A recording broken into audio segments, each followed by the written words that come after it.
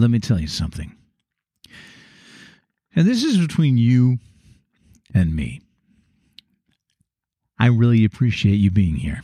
In fact, many days, it makes my day. The fact that I produce this podcast and you take the time out of your day to listen. Simple, right? But it's not. You're busy. You have a lot of things that pull you this way and that over the course of your days and nights. And not only that, but when you do have the time to devote to a podcast, like when you're driving on a run, doing the dishes, or just winding down with a glass of wine, there is no lack of choices. There are a lot of good podcasts out there, and a few that are great. The fact that you choose mine is amazing. Again, thanks. I want to take you behind the scenes for a minute. Not so much behind the scenes of the podcast, but my life. Let me tell you about my mornings, okay? They go something like this. I wake up most days at about 6:30. Now, this is on a work day, currently Thursday through Mondays. Yes, working at a winery is weird, but that's just life in hospitality. But I'm digressing.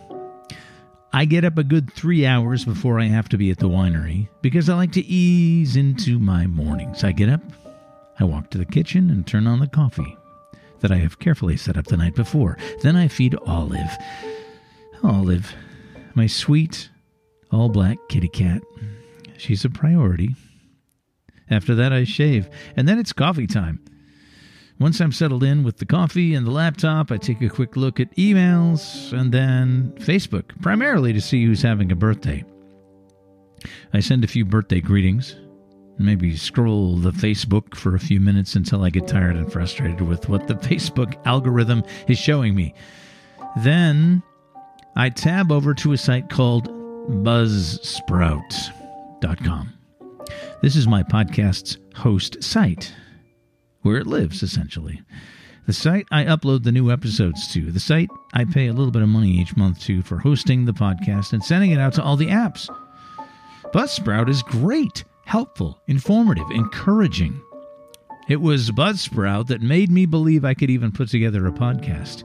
If you're thinking about it, you need Buzzsprout. But this is not about Buzzsprout. This is about something I look forward to seeing each morning while I sip my coffee and browse the Buzzsprout site. And I do this each day.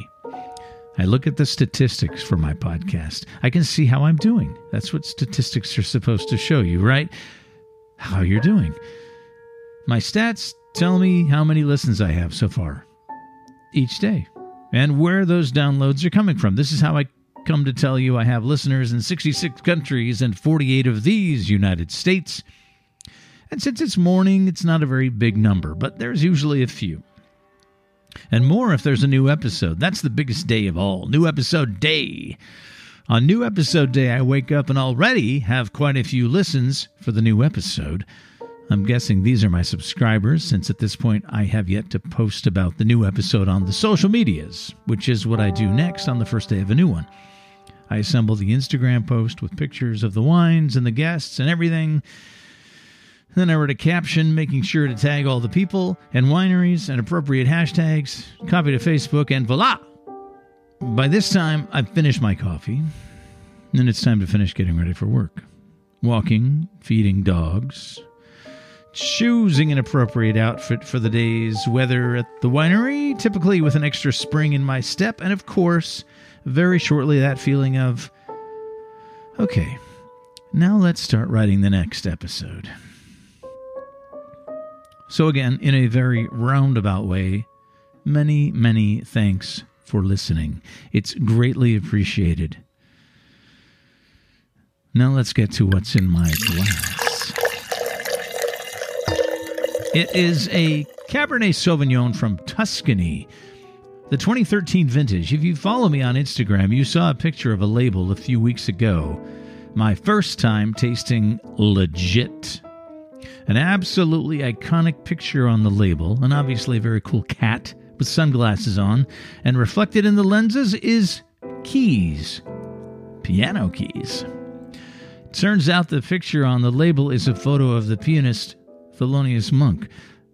I like the wine a lot. It's sort of haunted me for a few days. So I tracked down more of it, the 2013, and now I've got a pretty good stash, which I'll be enjoying through the fall. The more I thought about how cool this wine was, with the label art, the quality, etc., I decided to reach out to the winery in Italy via email, just to let them know I'd probably be talking about it on the podcast at some point. And hey, why not ask?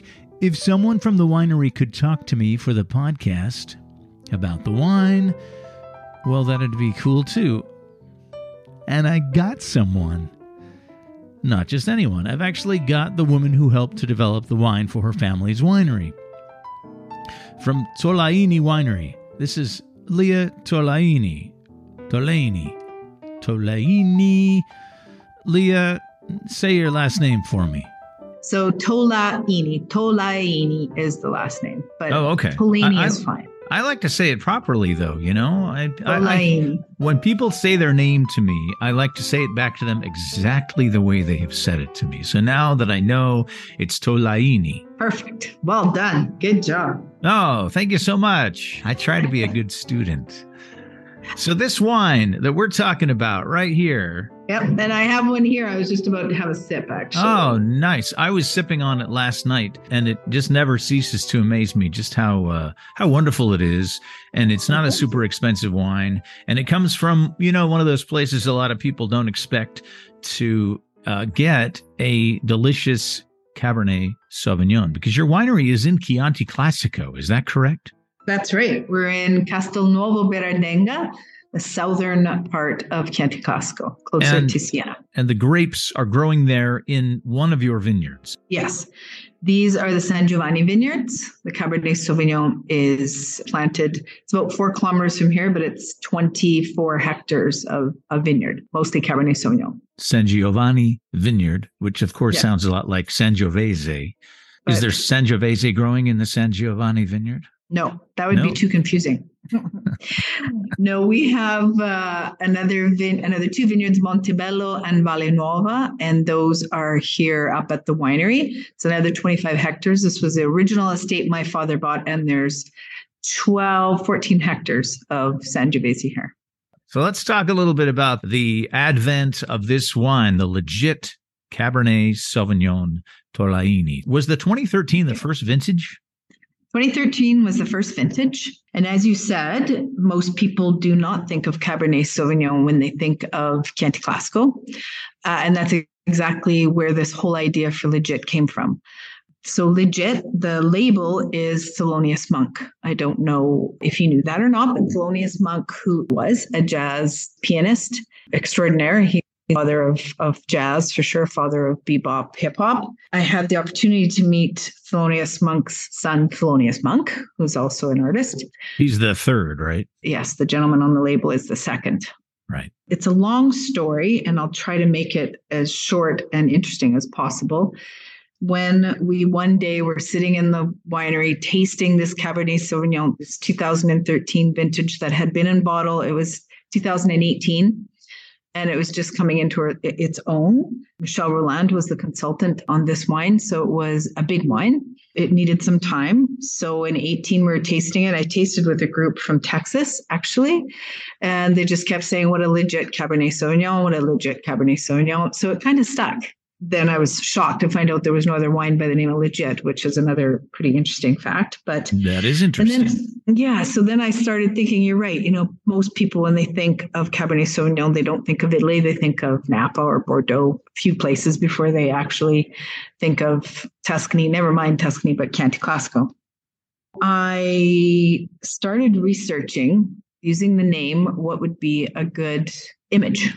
Most of our labels are pretty traditional, so this was definitely an exit from that philosophy for sure. But I came across this picture of Thelonious Monk that I loved and started thinking about Thelonious Monk and where he came from. We say he's American, but we know that his roots dating back a while were probably not from the United States. Make an assumption. Yet he was also very loved in Italy. It turns out that this picture that I found and that I fell in love with is the album cover of his 1963 Live in Milan. I like the way that intrigued came me. back around, because you didn't know at the time that it was from an album recorded in Italy. Had no idea.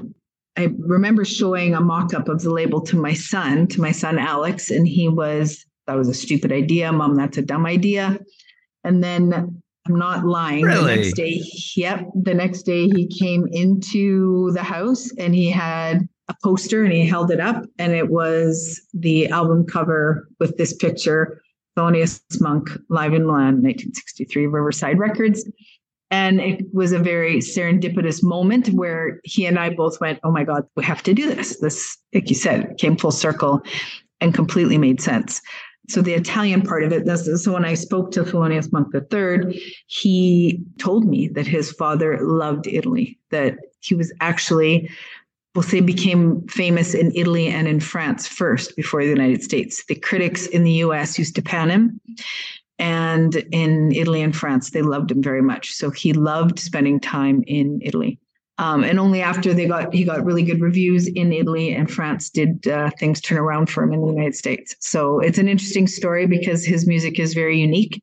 There's a Spotify code on the back. So if you go to your Spotify app and you go to the camera on the search bar, you can scan it and you get the full album. And it's a lovely album to listen to in the evening while you're eating dinner and sipping this wine. Just kind of all comes full circle. Right? It's great. It's a good package. Can we step back in the story here just a little bit to you tasting the wine? So you grow Cabernet. Yes. I'm assuming you also make Chianti and Chianti Classico. I do. Under the Tolaini label. But you had made this Cabernet on its own, and it was aged in barrel for a couple of years, and then it was bottled, and it was sort of on hold. Is that where you were with it? I'm not really sure how it happened, because at the time we had Val di Santi, which was about 85% Cabernet Sauvignon. We didn't have a 100% Cab. Starting around 2013 was present for all the tastings, etc., but I missed that one. And I still to this day don't remember how we ended up with a big amount. I think it was like 100,000 bottles of Cabernet Sauvignon that had, aged in French oak for 18 months. And again, this was a big wine.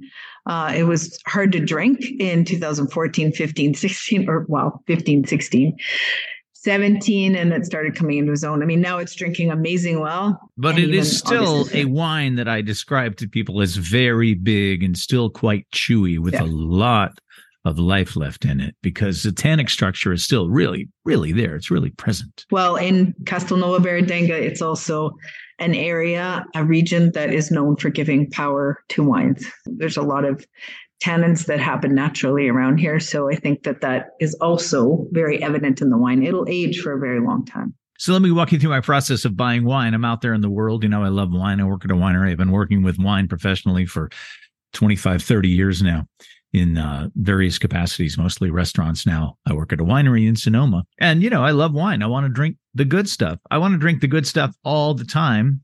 Right. But I'm on a regular guy's sort of budget. So I'm always out there looking for wine that maybe is undersung or maybe forgotten about. And I came across this wine. I just have to say that, first of all, the label caught my eye. And I didn't know at the time that it was Thelonious Monk until I looked at the wine and said, oh, that's a 2013 Cab. And I did a little research on what people were saying about that wine. And I look at a site called Cellar Tracker. And a lot of people on Cellar Tracker had really nice things to say about the wine recently. I thought, okay, well, it's still holding up. That sounds great. And again, not that expensive. So let's check out the winery. And then I did a little bit of reading and I saw that it was a picture of Thelonious Monk, which I didn't know. I just thought it was a cool picture of a cool looking guy. And I play a little bit of piano myself, and you see the reflection of the piano keys in his sunglasses there. So for me, it really like that label just reached out and sort of grabbed me. So I bought a few bottles. And then when I tasted it, it over-delivered for what I thought it might end up being. I do believe the quality price point ratio is very high on this wine. It's great. It's a great wine. You know, I think all of our wines at Thelini, we want to make sure that everybody's drinking them. They're on everybody's table. So we work very hard. We're organic certified in Italy. And it's all manual operations in the vineyard. You know, we're doing harvest right now. I was just down there So a lot of effort goes into the wines here that we make. But yes, I firmly believe in making sure that the quality is high and that the price is good so that people can drink them.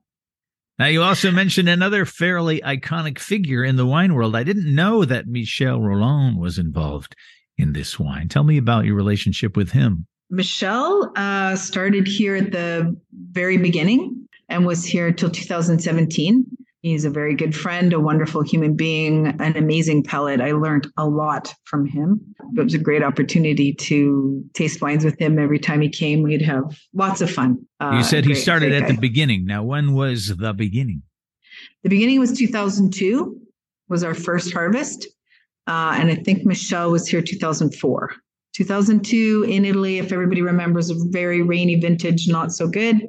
2003 was super hot. Not so good, again, because it was extremely hot that whole summer. So 2004 was a great vintage. That's actually when he started. And your father purchased the winery in 2002 then? He purchased the winery in 1996 and he replanted all the vineyards. And so my father was born in Italy, in Lucca, in Tuscany, and he immigrated to Canada when he was 20. The plan was to go to Canada, work for a few years, come back, buy a farm, marry your high school sweetheart, and make wine like his parents did, right? Okay. But that didn't work out. Once he got to Canada, he worked very hard and ended up building Canada's largest privately owned trucking company, transportation company, which actually was also an operator in the United States. So he became successful and wanted to go back. At 62 years old, he came back to Italy, and this was his dream, was to do the wine. So he started with one vineyard that was about 12 hectares. Then he bought the one next door, which was another 13 hectares. Then we bought San Giovanni. My dad didn't know how to do anything in small measure. So that's how we went from making wine for friends to making, 300,000 bottles of wine. At 62 years of age. That's impressive. That's a good testament to the old saying, it's never too late. Right. He passed away, unfortunately, in 2020, but up till that point was very active in all of his businesses. And he loved the business. He loved Italy. I mean, obviously being born here and spending a good part of his life, it was great for him to come home and do this as well. So it was cool. That's a great story. The wine is a great story, and your dad's story is pretty great too. Thank you so much for sharing. So are you finished harvesting? No, we probably have another few weeks. They just went through and cleaned up some of the leaves off the grapes so they get the sun. Sangiovese specifically dropped some fruit. It's not supposed to rain for the next few weeks, so we're hoping for lots of sun. Of course, it will all be matured at the same time and we'll have to run like crazy people. But for now, it's holding on. It was a late spring, very late spring, lots of rain in May and June. So being organic required lots of work in the vineyards to keep the mildew away, but it's going to end up being a good vintage. All right. Well, thank you so much for talking to me. Great. Well, it was very nice to get to meet you, and thank you so much for liking Legit. That means a lot. I love hearing the story from people that when they find it and it calls to them and they then discover the wine. It's great. I'm glad, because that was, of course, the plan, right? Yeah. It's a unique thing. It's a unique thing, and it lives up to its name, Legit. Great. Well, thank you.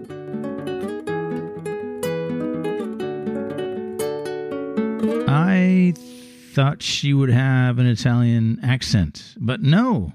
She sounds more Canadian, eh? What else has been in my glass? Surprise, surprise, another Cabernet. And this one is from what we've come to call the usual suspects here on the podcast. The state of Washington, Walla Walla to be precise, from a winery and a family named Figgins, who didn't always call themselves that. The Figgins Estate wines are made by Chris Figgins, son of Gary Figgins. Gary, the founder of what I like to call the state's first cult winery. Back when Washington wine was barely on the national radar, the wines made by the elder Figgins' Leonetti cellar got some pretty big scores from the National Wine Press. The wines were made in small quantities, so supply and demand created somewhat of a cult following. Chris grew up around all that excitement and eventually went on to take over winemaking from his dad in the early 2000s. And when all goes well in the world of wine, you expand. Hence was born Figgins Estate. I recently spent an evening with their 2010 Estate Red, a mostly cab blend. According to my pal Sean P. Sullivan of Northwest Wine Report, 2010 was a very ageable year in Washington. I can tell you the wine is made for the long haul. In fact, it was so tightly wound and massive and tannic, I wished I'd have saved it for another 5 years or so. I also wish I'd have been eating a well-marbled and salted ribeye. I feel as though what they may be trying to achieve at Figgins is truly to make a Washington Bordeaux. Bordeaux of the first growth variety. Wines intended to cellar not for a decade, but for decades. Like some of the big names from France, the Latours, the Haut-Brions, the Lafite Rothschilds, and that ilk. Nothing wrong with that at all. They would seem to be succeeding this far. Cheers to the Figginses. As I said at the top of the program, many thanks for listening to the podcast. I appreciate it. If you'd like to help defray the cost of production, I'm including a Support the Podcast link in the show notes of this episode. Or you can go to tallmikewine.com. You can help with the cost of archiving the episodes, which are all still available for you to check out, going back to January of 2021. Oh, and the coasters, the official Tall Mike Wine Podcast coasters. They are not cheap to produce, and I love to hand them out. In fact, if you'd like a stack of your own, drop me a note to tallmikewine@gmail.com. I'll thank you in advance for considering a small monthly contribution. I took some pictures of today's Zoom call with Leah. You can see them on the Instagram at tallmikewine. Follow me to see what I'm up to. Show me what you're sipping with the hashtag #SexyBottleShot. Oh, and tell your friends. I'll have another episode soon. Check out the archives if you haven't been with me from the early days. That's all I can tell you for this time. In Novato, California, I'm Mike Stone. Keep swirling. Keep sniffing. Keep sipping. Cheers.